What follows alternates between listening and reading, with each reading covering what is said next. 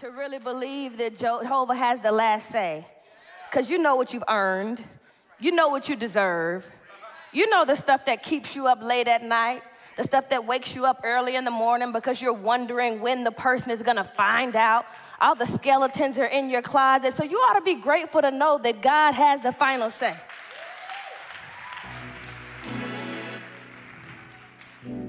Too much is left up to our own ability these days. And I'm just grateful to be in a place where you know that you serve a God who is able to change things, a God who is still concerned about your situation, a God who, if he can care about what's happening to the birds and the lilies, if God cares about the sparrows, don't you believe God doesn't care about you, your dreams, your businesses, and your failures? You ought to be grateful that you don't have a reason to fear today. I'm grateful to be here with you.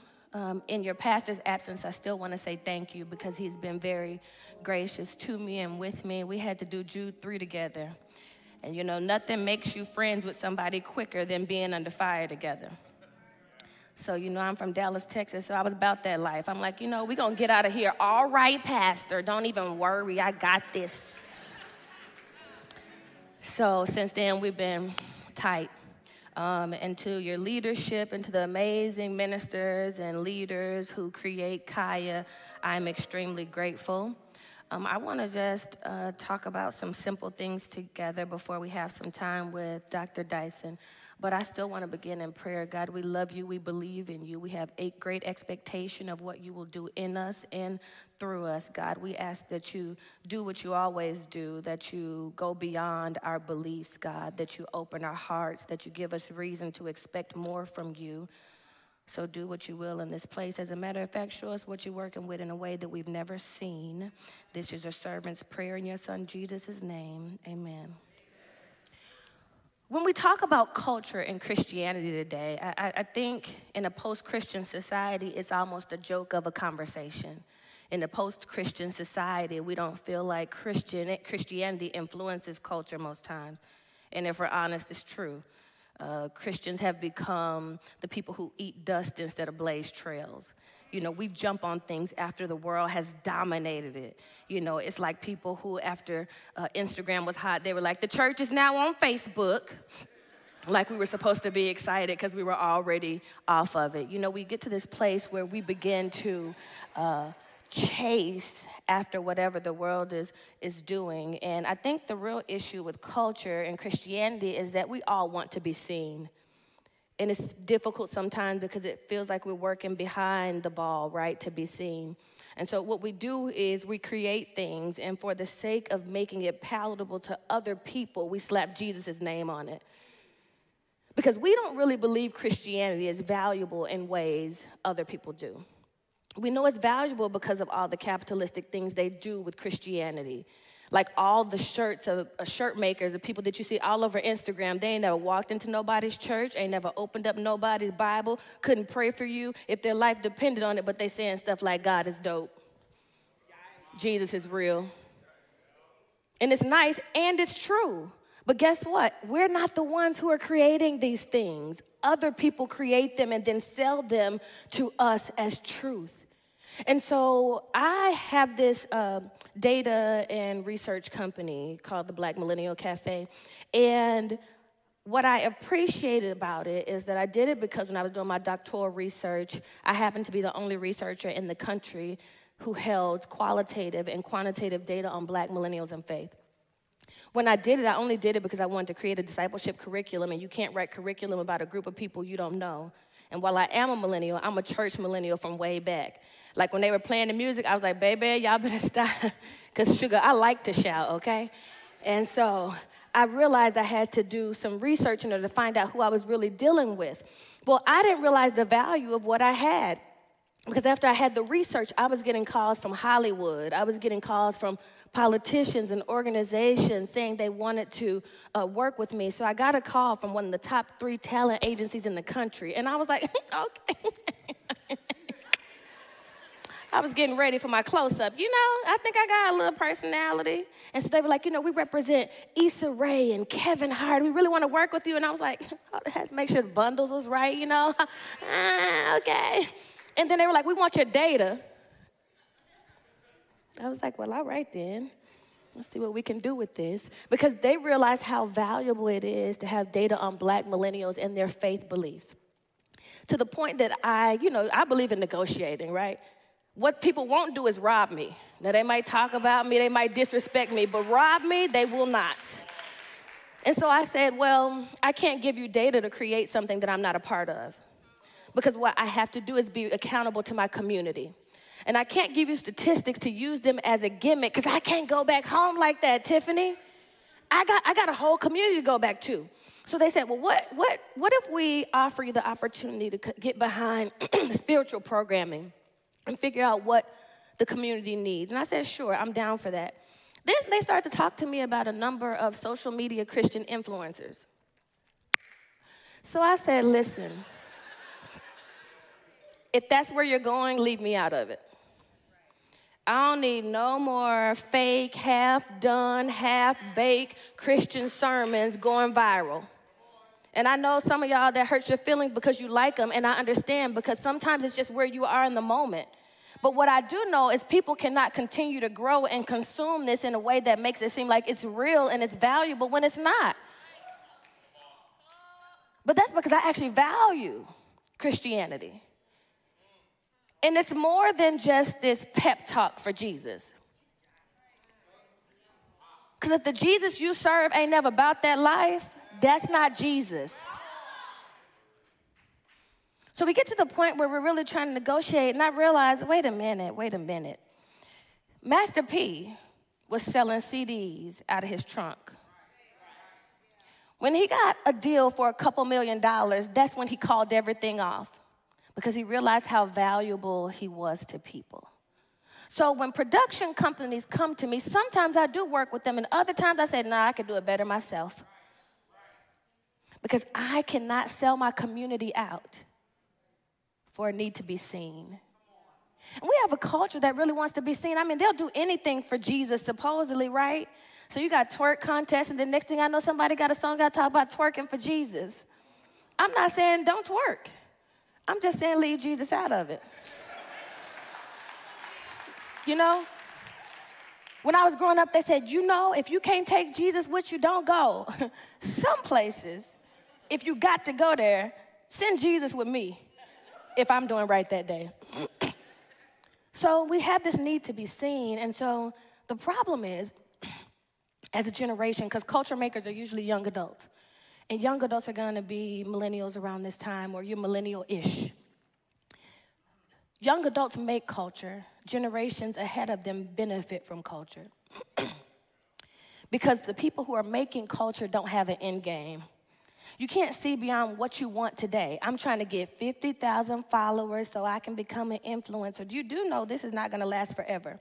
Likes are not always going to be the currency that we use. And so while we're thinking about what we can get today and trying to sell some flat tummy tea with a big stomach,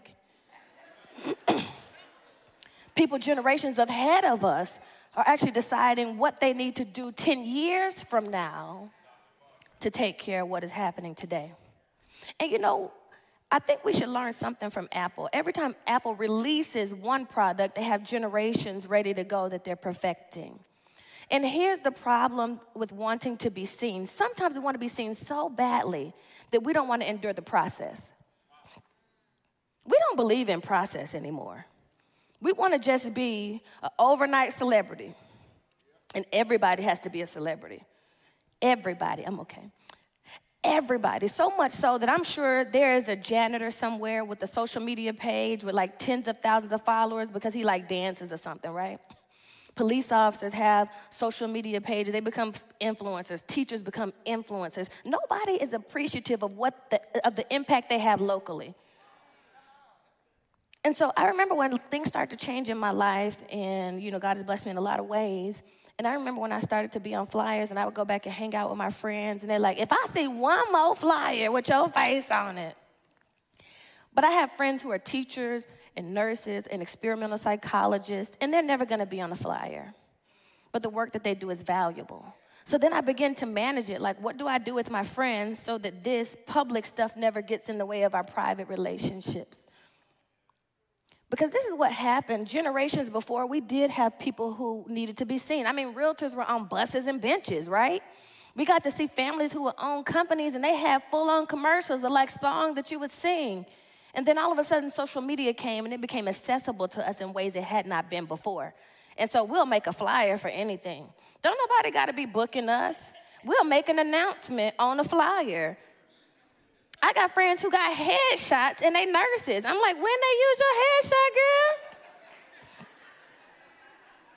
And then they'll announce, what you announcing today? It's my 35th birthday.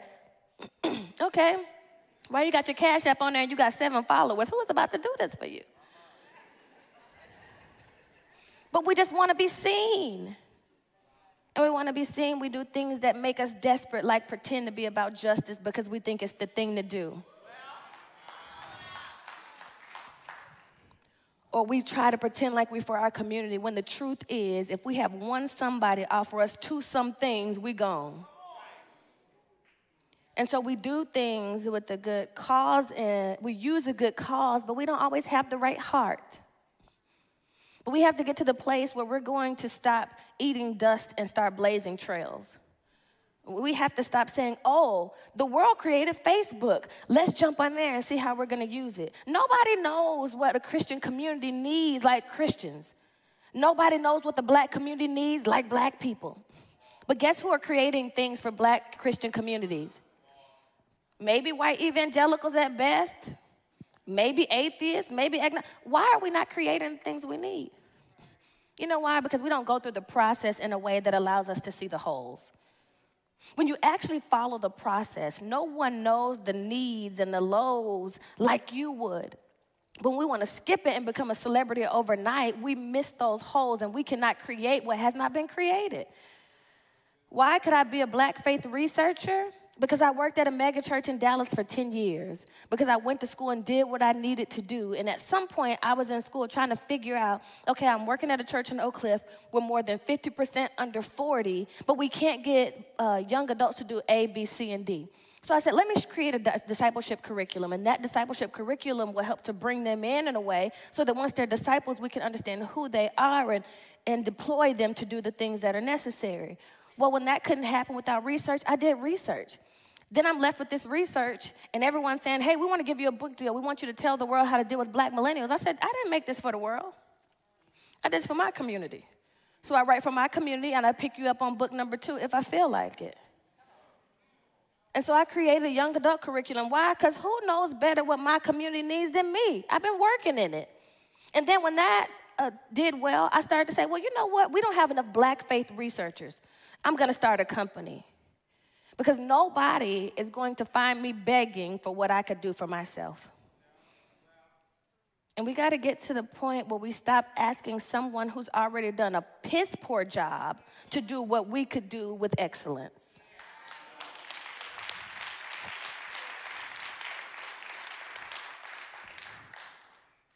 When you actually go through the process, you can see the holes in what you're doing. You can find your niche. The problem is sometimes we see the holes and we find our niche, but we can't sit and listen for the call.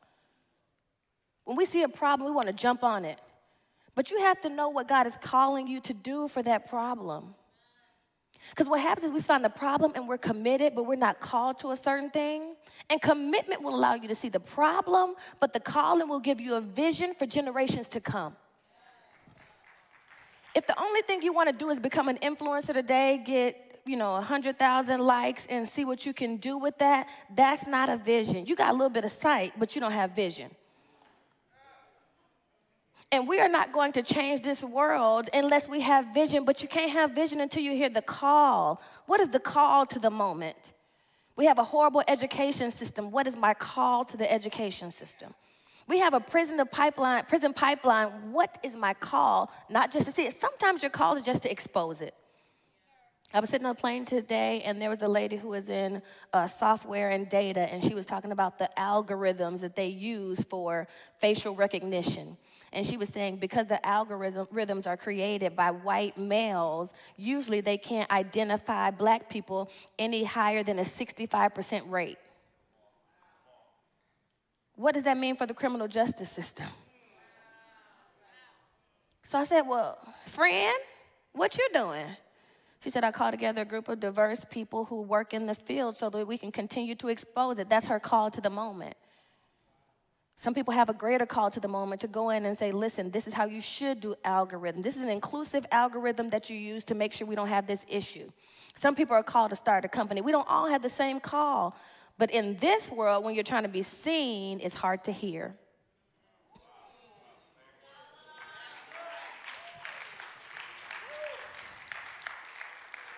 If I'm so busy performing, I don't have the space to sit and listen when God is not speaking. Because this is what we do. Dear God, I know that you want me to spend some time with you. And I know you've allowed me to see this issue. So speak, God. My followers miss me. Let me tell them what I'm doing right now. We give God a short little leash, don't we?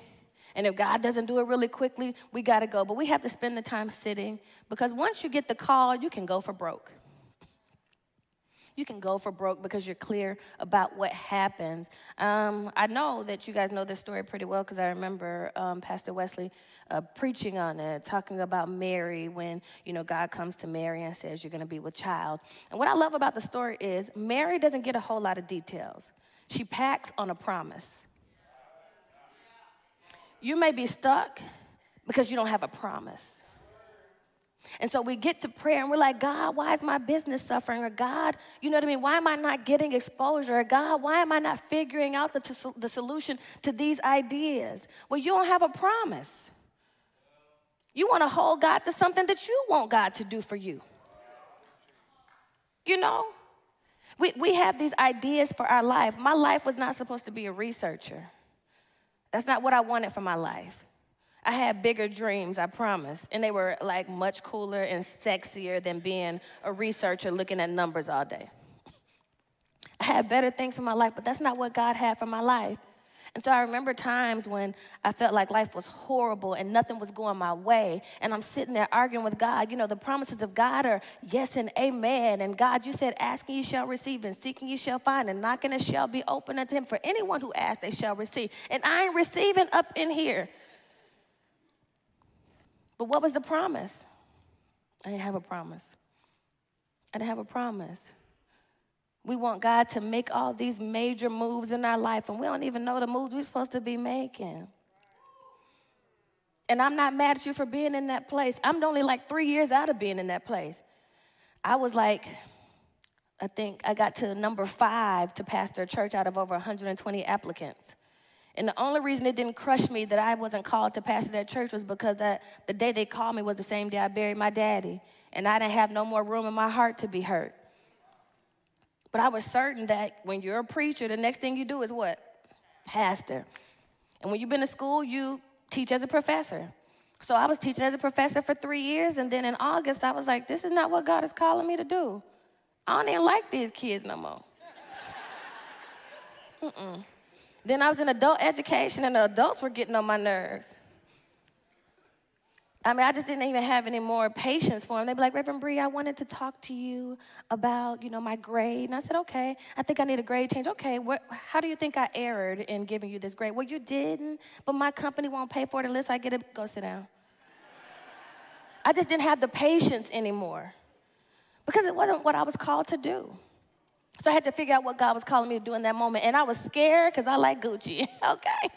Well, I don't mess with Gucci no more. Tiffany, don't tell them people that. I don't mess with, we boycotting. I got to use what I already got, but I ain't buying no more. I ain't buying no more. I was in there the other day, but I said, you know what? Did we make amends yet? The lady said, I'm not sure. I said, well, call me when you know. And so I had to get to this place. But what I don't want to sell you is a beautiful story, so let me be very honest with you. 2013, let me be very, very honest with you. At the end of 2012, I go on a silent retreat. Can you tell silence is hard for me? And I think by January, I got suspended from my church because my executive pastor tried me, and I was not for it. And so we got into it.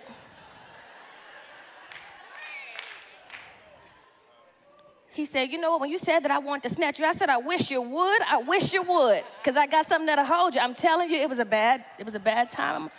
Dr. Dyson, it was a bad time in my life. Because once you get to the point where you probably need to back out of something, don't nothing really go right. So that was January. In March, my only sister went on life support, and she died holding my hand.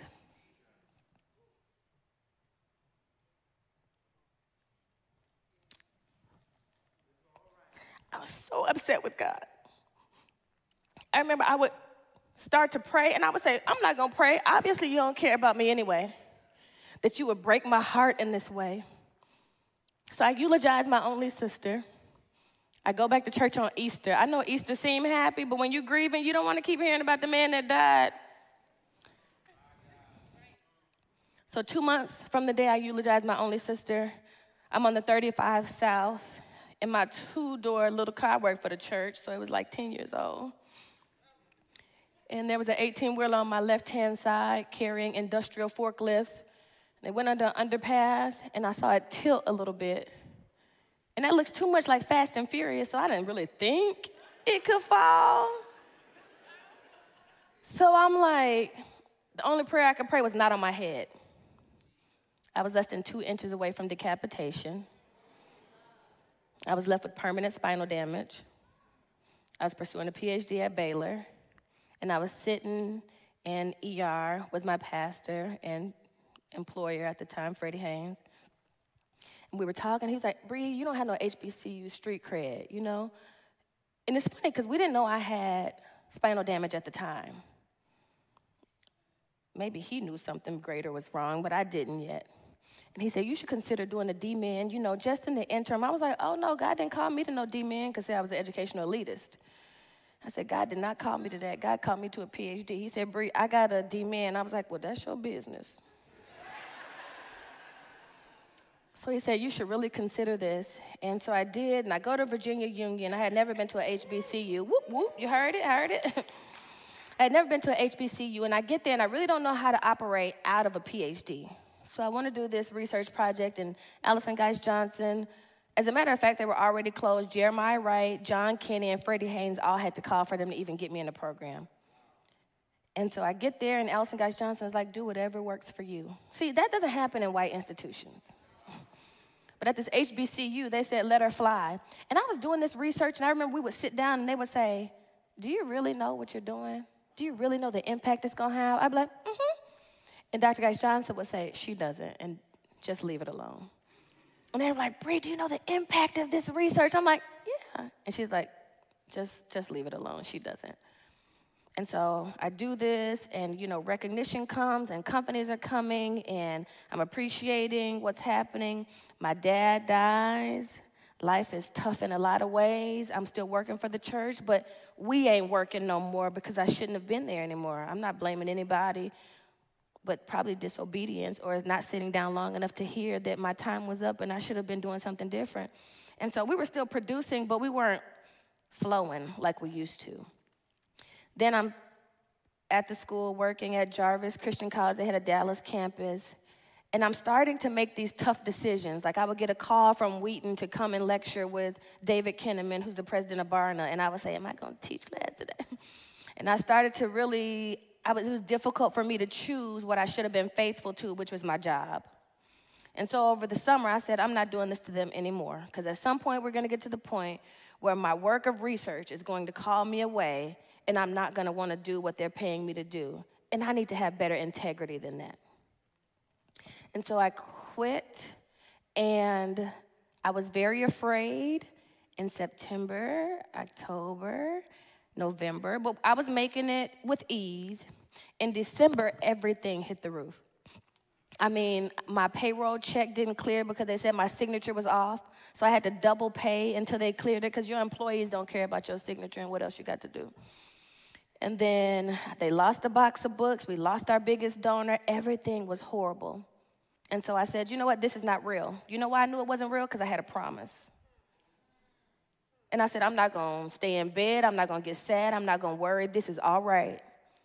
I go to Atlanta to work because I'm doing the State of the Black Church project. I partner with Barna to do it. We haven't had empirical data in 21 years. I get a phone call. I have a $35,000 project. 1 week later, I get another phone call. I have a $27,000 project. In 1 month, I did about $60,000 in contracts. Because I packed on a promise. I was clear about what God called me to do. I spent time to hear that call. And in August, I went for broke. If you are doing the right thing as a Christian, you will find the holes that the culture doesn't even know they need. And you will fill those holes in ways that other people will think is remarkable, and it will seem simple to you because all you did was sit and hear what God had for you. I pray that your witness will impact culture, not to be seen, but because you've heard and you can see the needs of others. Amen.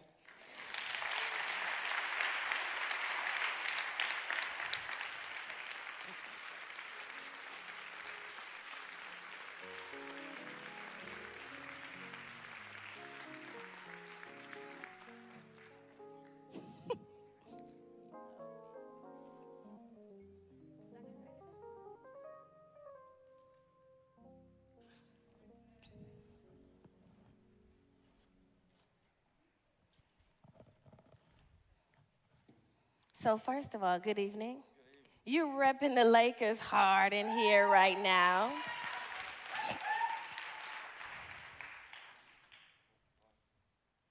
Has to turn it on. How many of you know that Dr. Dyson has a new book out? Hello. Okay. Oh, Okay. you hear me?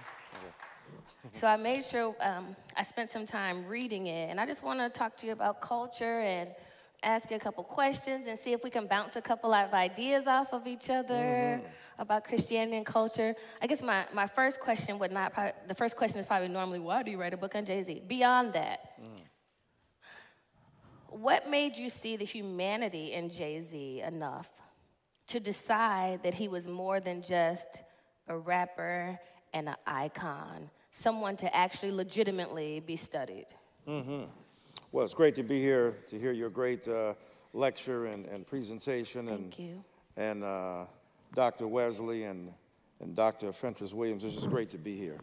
You know, I wanted to write a book about Jay, first of all, for very practical reasons. He was about to turn 50. Right. And then he had been in the hip-hop game for 30 years. And hip-hop was about 40 years above ground, 1979. And so I wanted to kind of think about his life, his commitment to ideals, the stuff you were talking about, you know, packing on a promise, and also his vision about the culture. And I discovered that a lot of people had a very narrow conception of what his own vocation was about. And I knew they had misconceptions, including in our community. Right. You know, some people were asking me, why would you write a book about a guy who sold drugs? Right. I said, they write books every year about people who sold people. Right. Right? Right. So Thomas Jefferson Absolutely. and George Washington and right, all that.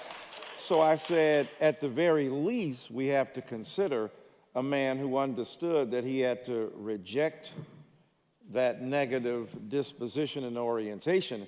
And he's been a, quote, legitimate businessman far longer than he sold crack. Right. Right? And we know that many American families began in illicit, ill-gotten gain. Absolutely. Johnny Walker Red, then you got a president in your tree. And so many people have built their careers on illicit activity in the culture. So I wanted to talk about three big themes. His notion of hustling. Right. And as you know, and thank you for reading the book, you know, there's an American historian, a very conservative one, Pulitzer Prize winner, who said that the central motif of American history is hustling, right? In both the good and bad way.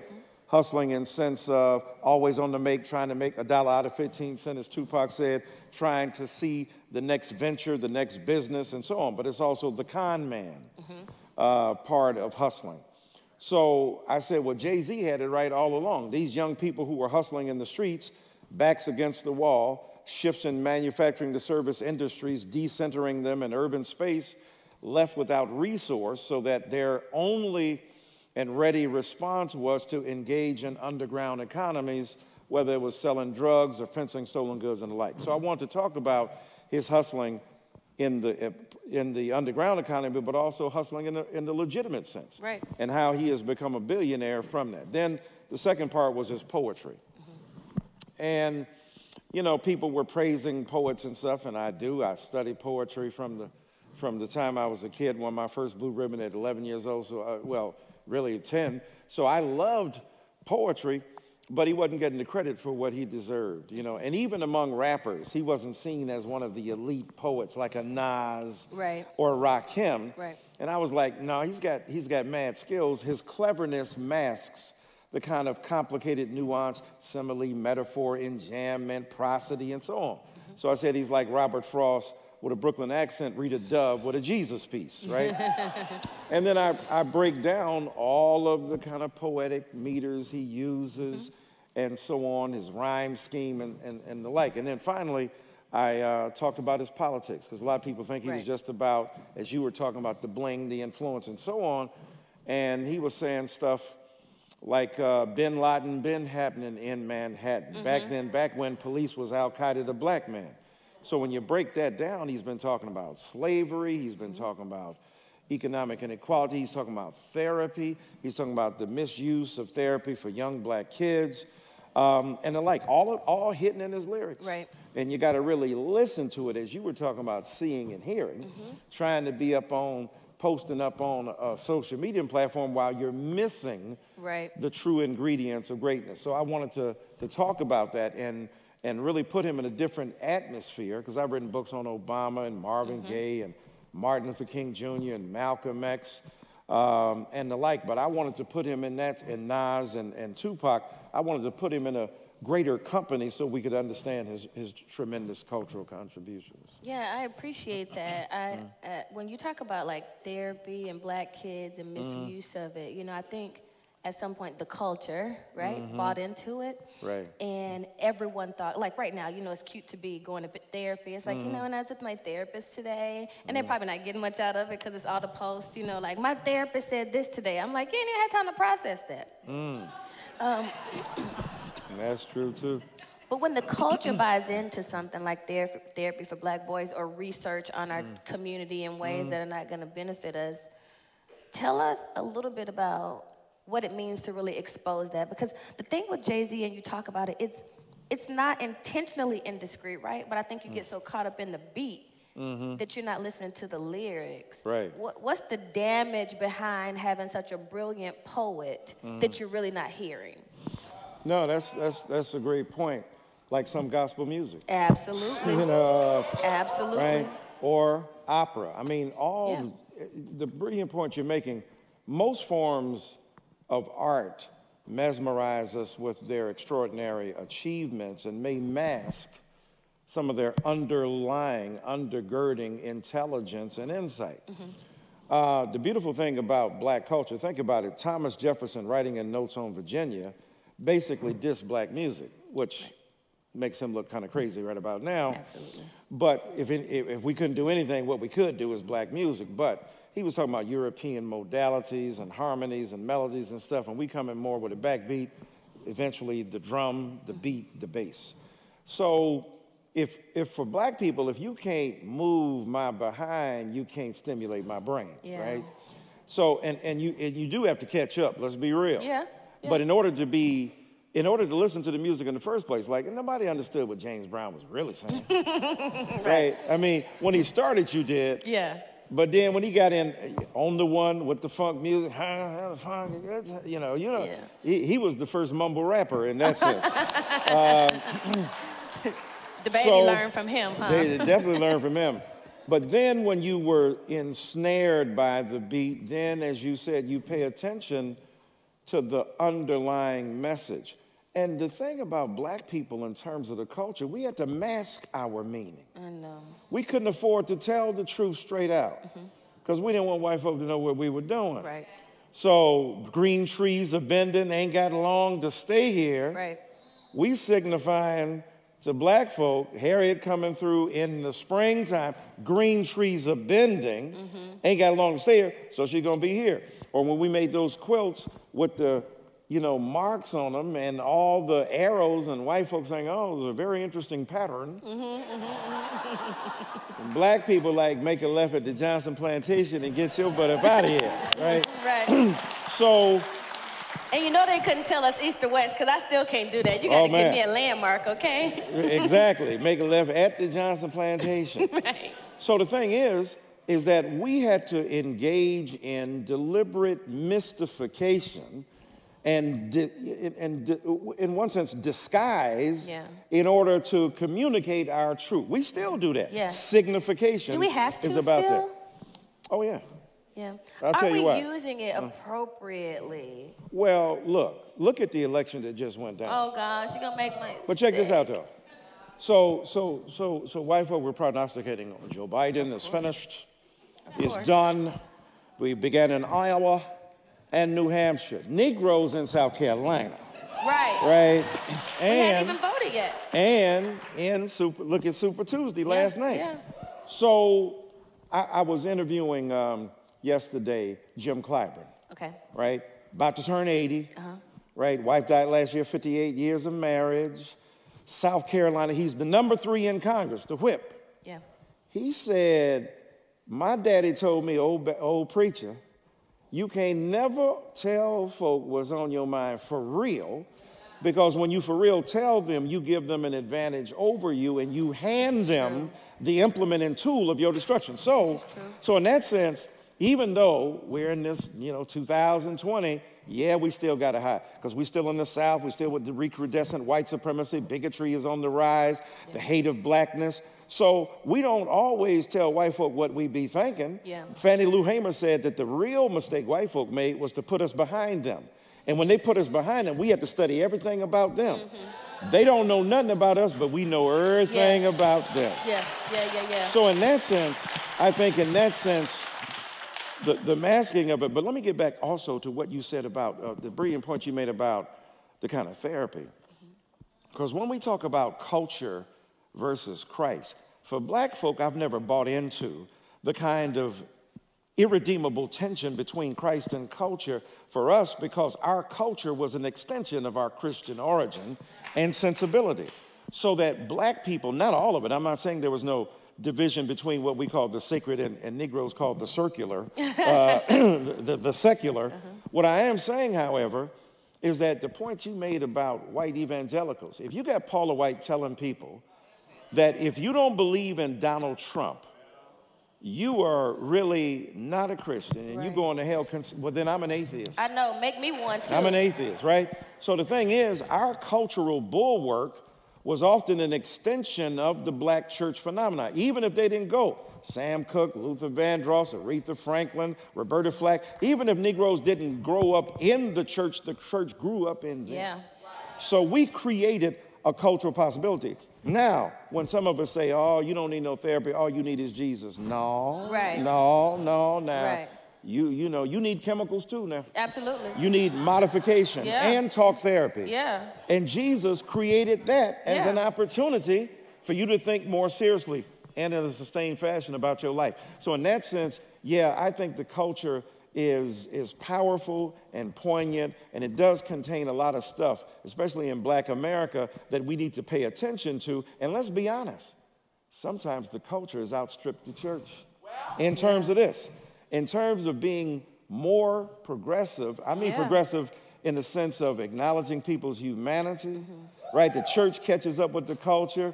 The culture mandates that gay and lesbian and transgender bisexual people be treated a certain way. The church still dissing them, knowing that the church is full of gay and lesbian people, but can't acknowledge them in the way the culture forced them to deal with it. So I think God is bigger than church and culture. God is above it all. And God can use either one to get God's will done. Yeah, I'm with you. Can I go a little ratchet really quickly? For the culture. Can you please write a book on my best friend Cardi B and her business? You know, like, I really do. These is bloody shoes. Okay. All right. So here's the thing, you know, when I look at Cardi B, like, I only watch Love and Hip Hop New York. I'm not really a fan of the New York one. Right. But I saw her on there. She was hilarious, and I didn't know she had a real following. But what she's done business-wise has been amazing. Oh, she's phenomenal. She Yeah. is, but here's the tricky part of it. You know, and the church wants you to be, you know, you can be wild, but you got to give it all up, and then God blesses you. Cardi B is like, I was wild, I'm still wild. I give God credit for what God is doing in my life, and I don't really know how to shake this ratchet in me, and God is still blessing me. Like, she literally says this on social media. Yeah. Christians have a problem with that, but what is that doing to impact the culture in a way that should be positive for Christianity? Yeah, that's a brilliant point. First of all, I mean, Cardi B, what she has done in terms of transforming her own life, right? When you said before, you ain't gonna rob me. You love a lot of stuff, but you ain't gonna rob me. Not me. She has monetized what folks saw as her unique idiosyncratic behavior, right? So that what she's been able to do, right, in a way to talk about her own particular lifestyle and orientation and have it expressed rhetorically, and then have the culture catch up to her, what they would usually demonize, an Afro-Latina, right? Latinx culture joined with African-American culture, and then her forge a connection with Offset. Right, and having a baby and the marriage and on their own terms, and then his difficulty, and then his cheating, and then her putting him out, then forgiving him, right? That whole playing out of her life, and then her ability to channel the everyday woman of color, and as you call it, deeply rooted in ratchet culture.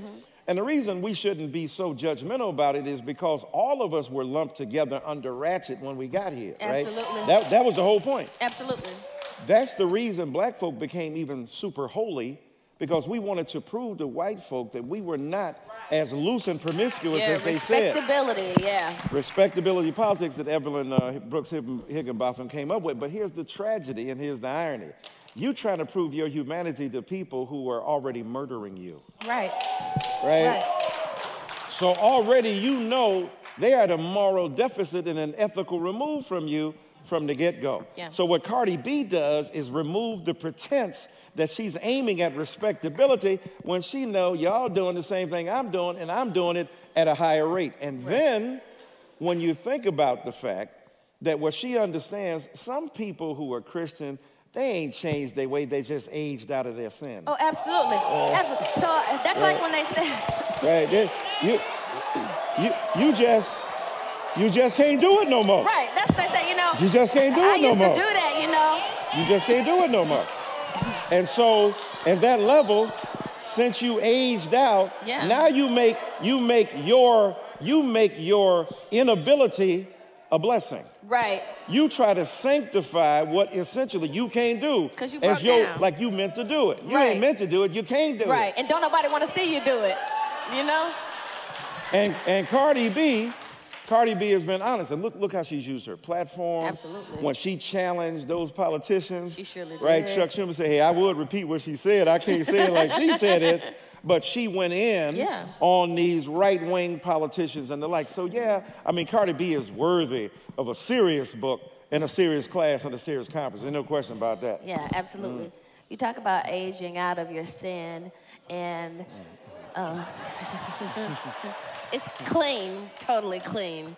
I remember when Jay-Z came out and talked about like therapy and like finally hitting the point where he was like emotionally mature. Right. So people are like, oh, he's just maturing at 50. I'm like, well, no, he was obviously mature, right? Immature people can't become billionaires if you're immature in certain ways, right? Right. So I didn't want to dismiss him as immature. I don't think he was immature. I think he was emotionally immature.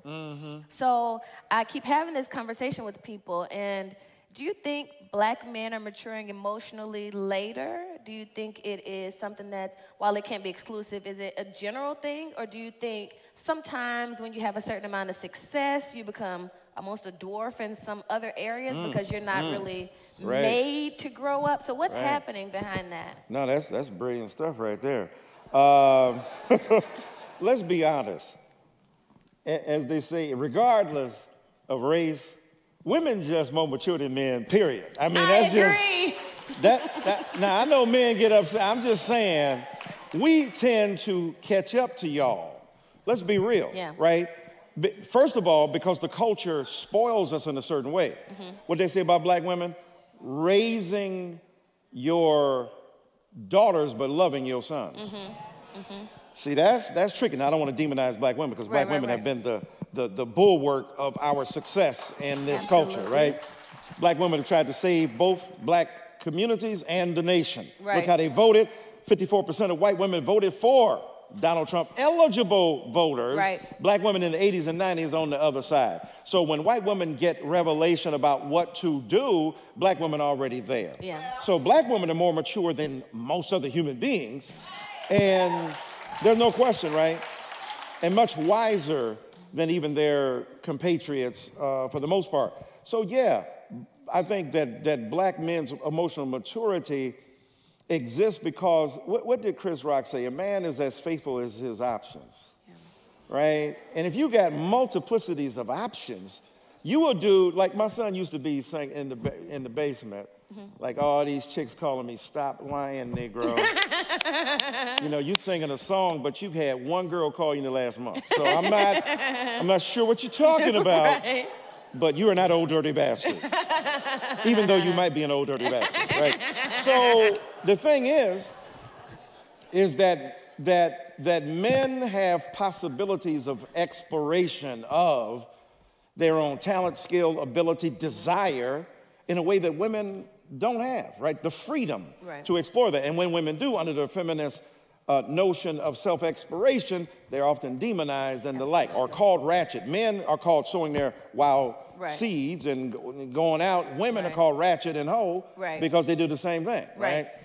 And so the reality is that women have had to grow up, have been forced to be more mature in a way that women and men haven't. Now, your excellent point about Jay-Z, think about it. He says, "I can't see him coming down my eyes, so I'll make the song cry." Now, already that tells you he's a sensitive soul. He's vulnerable, because even in the song, right, first the Fat Boys break up, now every day I wake up and somebody got a problem with her, right, on that song. But then he talks about on Song Cry, he's talking about his vulnerability and what happened to him early on, and now he is emotionally distant. That's why Big Pimpin' comes out. I have no emotion, I have no feeling. But even before then, where does it come from? No, my teachers couldn't reach me, and my mama couldn't beat me hard enough to match the pain of my pop not seeing me. So, with that disdain in my membrane, got on my pimp game, blanked the world, my defense came. Now he's giving you a psychological deconstruction of his emotional distance because father absence has made him harsh. Ironically enough, toward the very women who could be his redemption. Now, so he does Big Pimpin', he keeps him at a distance, Song Cry, I can't see him coming down my eyes, because he's distant from that emotion. And so then, when on 444, he says, "I apologize, you grew faster than me, you were more mature than me." He's talking to a woman who's 12 years his junior. Beyonce, now she's phenomenal on every level. No question about that, right? And at the same time, he's saying that you were more mature than me, you got there faster than I did. And the bane and the glory of black women's existence is that they have often forgiven black men into their better selves, right? So, because without that forgiveness, if Beyonce had just said no, right, and turned her back on him, you know, it would have been tough. And, right, because Lemonade was tough as it is. You know what I'm saying? I'm sorry, not so sorry, I'm gonna bounce to the next thing on the next, right? She's just telling him, that's what I'm gonna do.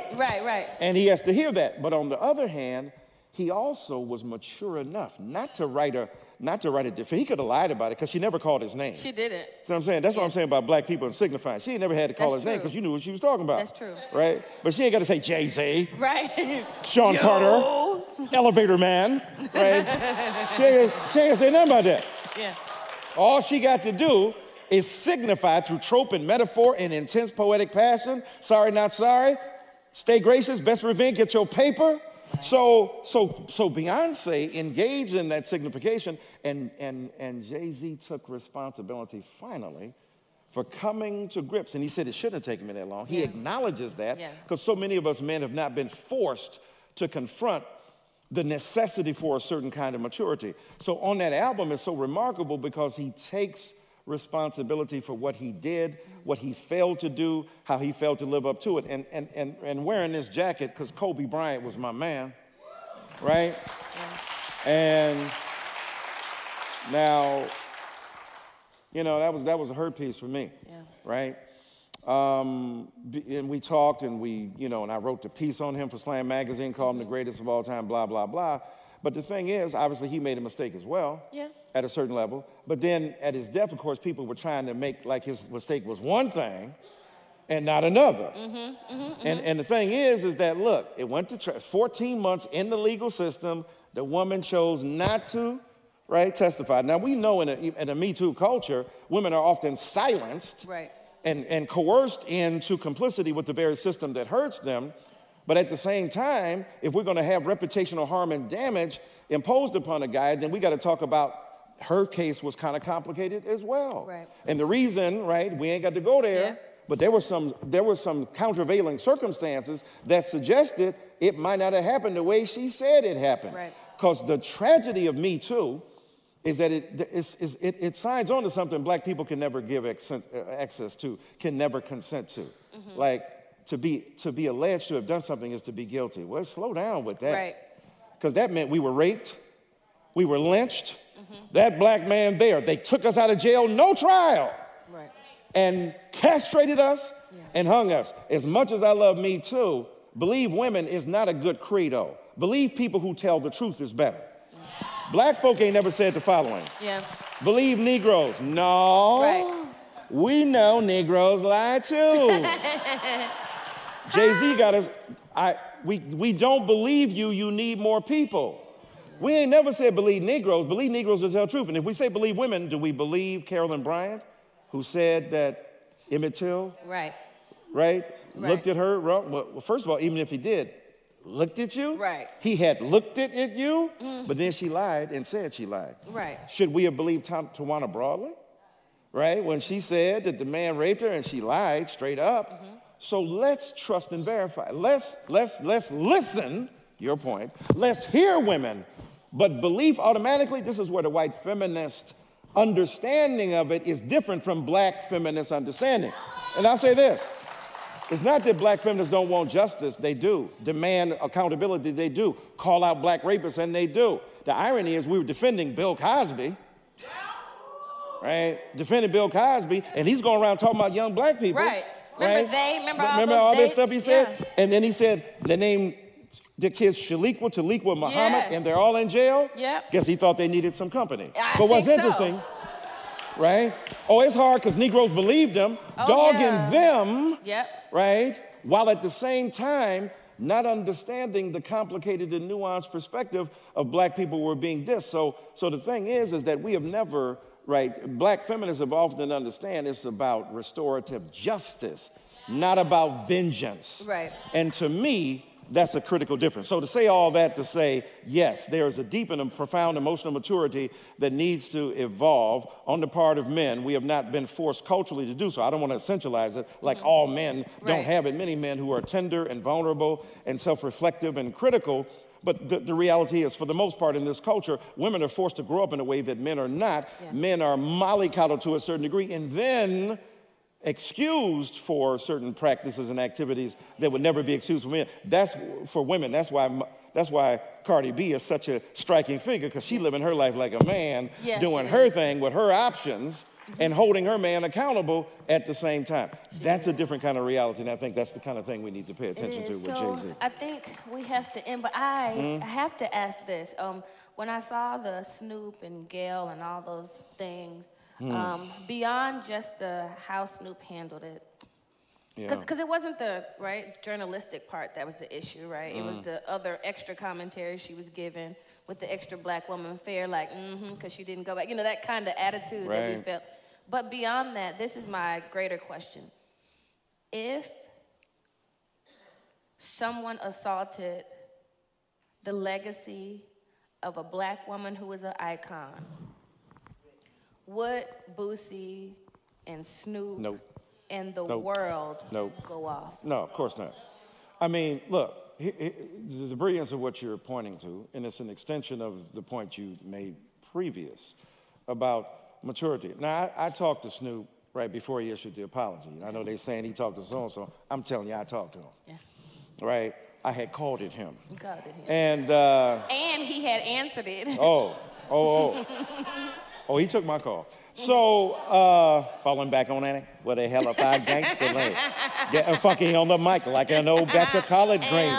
It's the capital O-S-O, yes, I'm fresh in double O-P, D-O-double-G-Y, D-O-double-G, you see. Yeah. Because I got love for Snoop. I love Snoop. Yeah. Snoop is an amazing man. Bill Cosby talking that stuff, Snoop talking that stuff, but Snoop at home with his wife. Right. He ain't doing nothing but the right thing, right? So, but he was wrong. Yeah.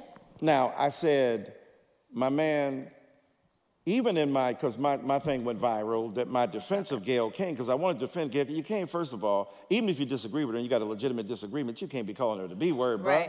Right. You know, out there in the public space, legitimating and reinforcing the hatred of black women. That's number one. Number two, you know, if you look at Gayle King's entire interview, right, if you're fair about it, she said at one point to Lisa Leslie, after the famous where, you know, she went at her, well, like, no, you wouldn't be objective because she was friend, right? After that, she goes, you know what? Or maybe it's the fact we shouldn't be talking about this because A, it's too soon, and B, it had a resolution. Right. The case did. Ain't like it was unresolved. Right. You might not like it, but the case was legally resolved. Right. And she said, and so she acknowledged that. And had we listened long enough, it wasn't but a 5-minute interview, but attention span is so shrunken. And CBS knew what they were doing, taking that quick Taking that thing out. And then she, you know, she threw them under the bus, she threw me under the bus. I'm like, I'm going to have to employ Gayle if she keep going at CBS. Y'all got 5 on it, because I don't know if they're going to take it for too long. Well, the thing is, that's a very, very interesting point. But the thing is that when she asked the first question, I told him, I said, look, as a journalist, if this happened in his life, that may be perceived as a legitimate thing. But listen, I said, but look at what you missed. Look at what you missed. Yeah. Take it this way. Gayle King knows that white folk have been talking about Kobe as a rapist, and a white actress said he was a great ball player, you know, he was a heroic to many people, and he was a rapist. I took tremendous offense to that. Absolutely. First of all, because that was not the legal decision. Right. And on top of that, if you're going to talk about what somebody said about somebody, please don't bring that young woman's reputation up, because it's skinchy. That's true. Right? Now, we're not allowed to say that in the Me Too era, because we look like we're victim shaming, and I get that, and I don't want to victim shame.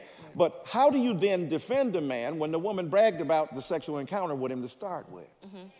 See, especially with his black male prowess. Right. Let me just leave it at that. So when you talk about, right, and again, we don't want to victim shame, because even if she was promiscuous to her end day, if she said no, no meant no, right? So I'm not saying that. But on a one-man crime, who you believe, right? One person is there, two people, he and she, right? And it was more complicated, right? So that's what I'm saying. Believe women, very complicated credo, and women deserve better than that. So here's my point. So when Gayle King is doing that 5-minute interview, that stuff comes out. But what she understood is white folk are talking about that. So let me throw you an easy question right down the middle of the plate so you can knock that sucker out the park. Yeah. And Lisa Leslie killed it. As his friend. As his friend. She did. And she killed it. Now, where Snoop had a problem and other people had a problem, and Gayle King admitted, maybe the follow-up was when she said, oh, you wouldn't know it. Yeah. Then you're vulnerable, because people could say, well, when Charlie Rose, your co-anchor, was taken down, you said there are two sides to every story. Right. She did defend him. So people now, I'm not saying, look, and I love Gayle King and I love Oprah, and I heard from both of them, and I talked to them during this ordeal. How Oprah doing after her fall? I just want to make sure she okay, Dr. Dyson. Well, she fell on more money than you and I will ever discover, you baby. better know it. Let me say that. Know it. Let me say that. And got up to the same amount. She might have had an increase. So falling that wallet is a deep thing. It was cushy. But it was cushiony. But here's the thing, though. But there's a legitimate way, and when talking to Gayle even admitted herself, you can be critical of her. You could say that, hey, that second part puts you in a different situation, because the perception of so many black people out there was Gayle and Oprah are going after black men in a way they ain't going after these white boys, like Harvey Weinstein and stuff like that. Now, they have a legitimate... I was going to say, that's legit. They can say that, but they also have a legitimate response. They can say, look, Harvey Weinstein, they talked about it, they did say these things. Oprah had how many shows? Maybe 200 on rape and rape culture and abuse and stuff. So please don't get amnesia. Yeah. And after amnesia, don't. But see, this is the part of cancel culture. Right. You reduce somebody's life to this event. And this is what I would tell millennials: the cancel culture will come back on you, because when your black butt gets canceled, it will. And you looking for an out, where one thing I did, 30 years I did great. I messed up one time, Right. now you gonna write me out? Right. So Gayle King has done far more for black folk than that. So has Oprah. And let me tell you something. And Kobe was my dear friend. They played, I was on Tamron Hall. They played Kobe hugging me like a long hug, like a black man, I love you hug. Yeah. Because that was my man. And so I felt that. And so when I defended Gayle, it's not because I didn't respect and love Kobe, it's because I respected and loved the process, whereby even if somebody made a mistake, you ain't got to kill them. Yeah. And black men have overreacted so much. To answer your question, dude, if you mad at what happened to Kobe, look at what has happened to black women on a daily basis. Right. And you ain't got no holler. Right. You have no defense. First of all, because you done been too busy calling a woman a bitch. Right. And a hood rat and a chicken head and a skeezer. And because the world has consumed your art, some men think they can go up and pat them on the behind in Italy because of what you said in Compton.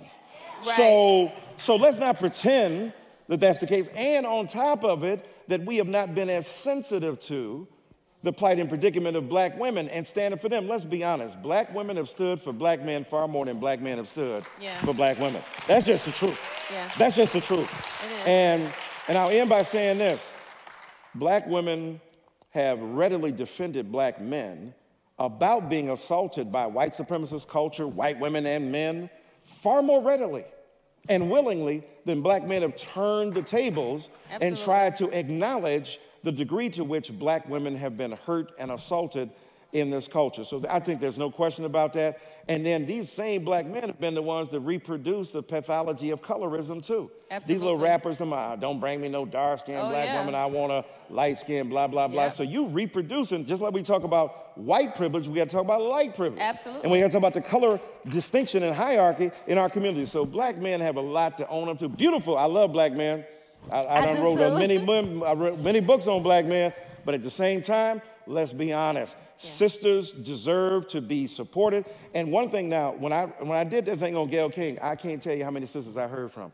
My God, finally a black man stood up for a black woman in public without an asterisk, without apology, and did for it. So we need to do much more of that. There's no question about that. Absolutely. Thank you. Thank you. Kaya, one more time, let's put our hands together. I think we saw history in the making tonight. The Dr. Michael Eric Dyson and the Reverend Dr. Breonna K. Parker. Ooh-wee! That worship touched my soul. I hope it touched yours as well. Listen, I want to thank you for watching, for worshiping, and for being part of our witness today. If the word of God and the worship moved upon your heart and you want to continue to support the great things that God is doing at Alfred Street, you can give electronically, online, through our app, or even our text to give option. I once heard a sermon, and afterwards someone said, "Is the sermon done?" And the usher's response was, "The sermon's over, but it has yet to be done." You just received a word from the Lord. Worship's over. Now let's go live the word and get it done. It's Pastor Wesley. See you next worship service.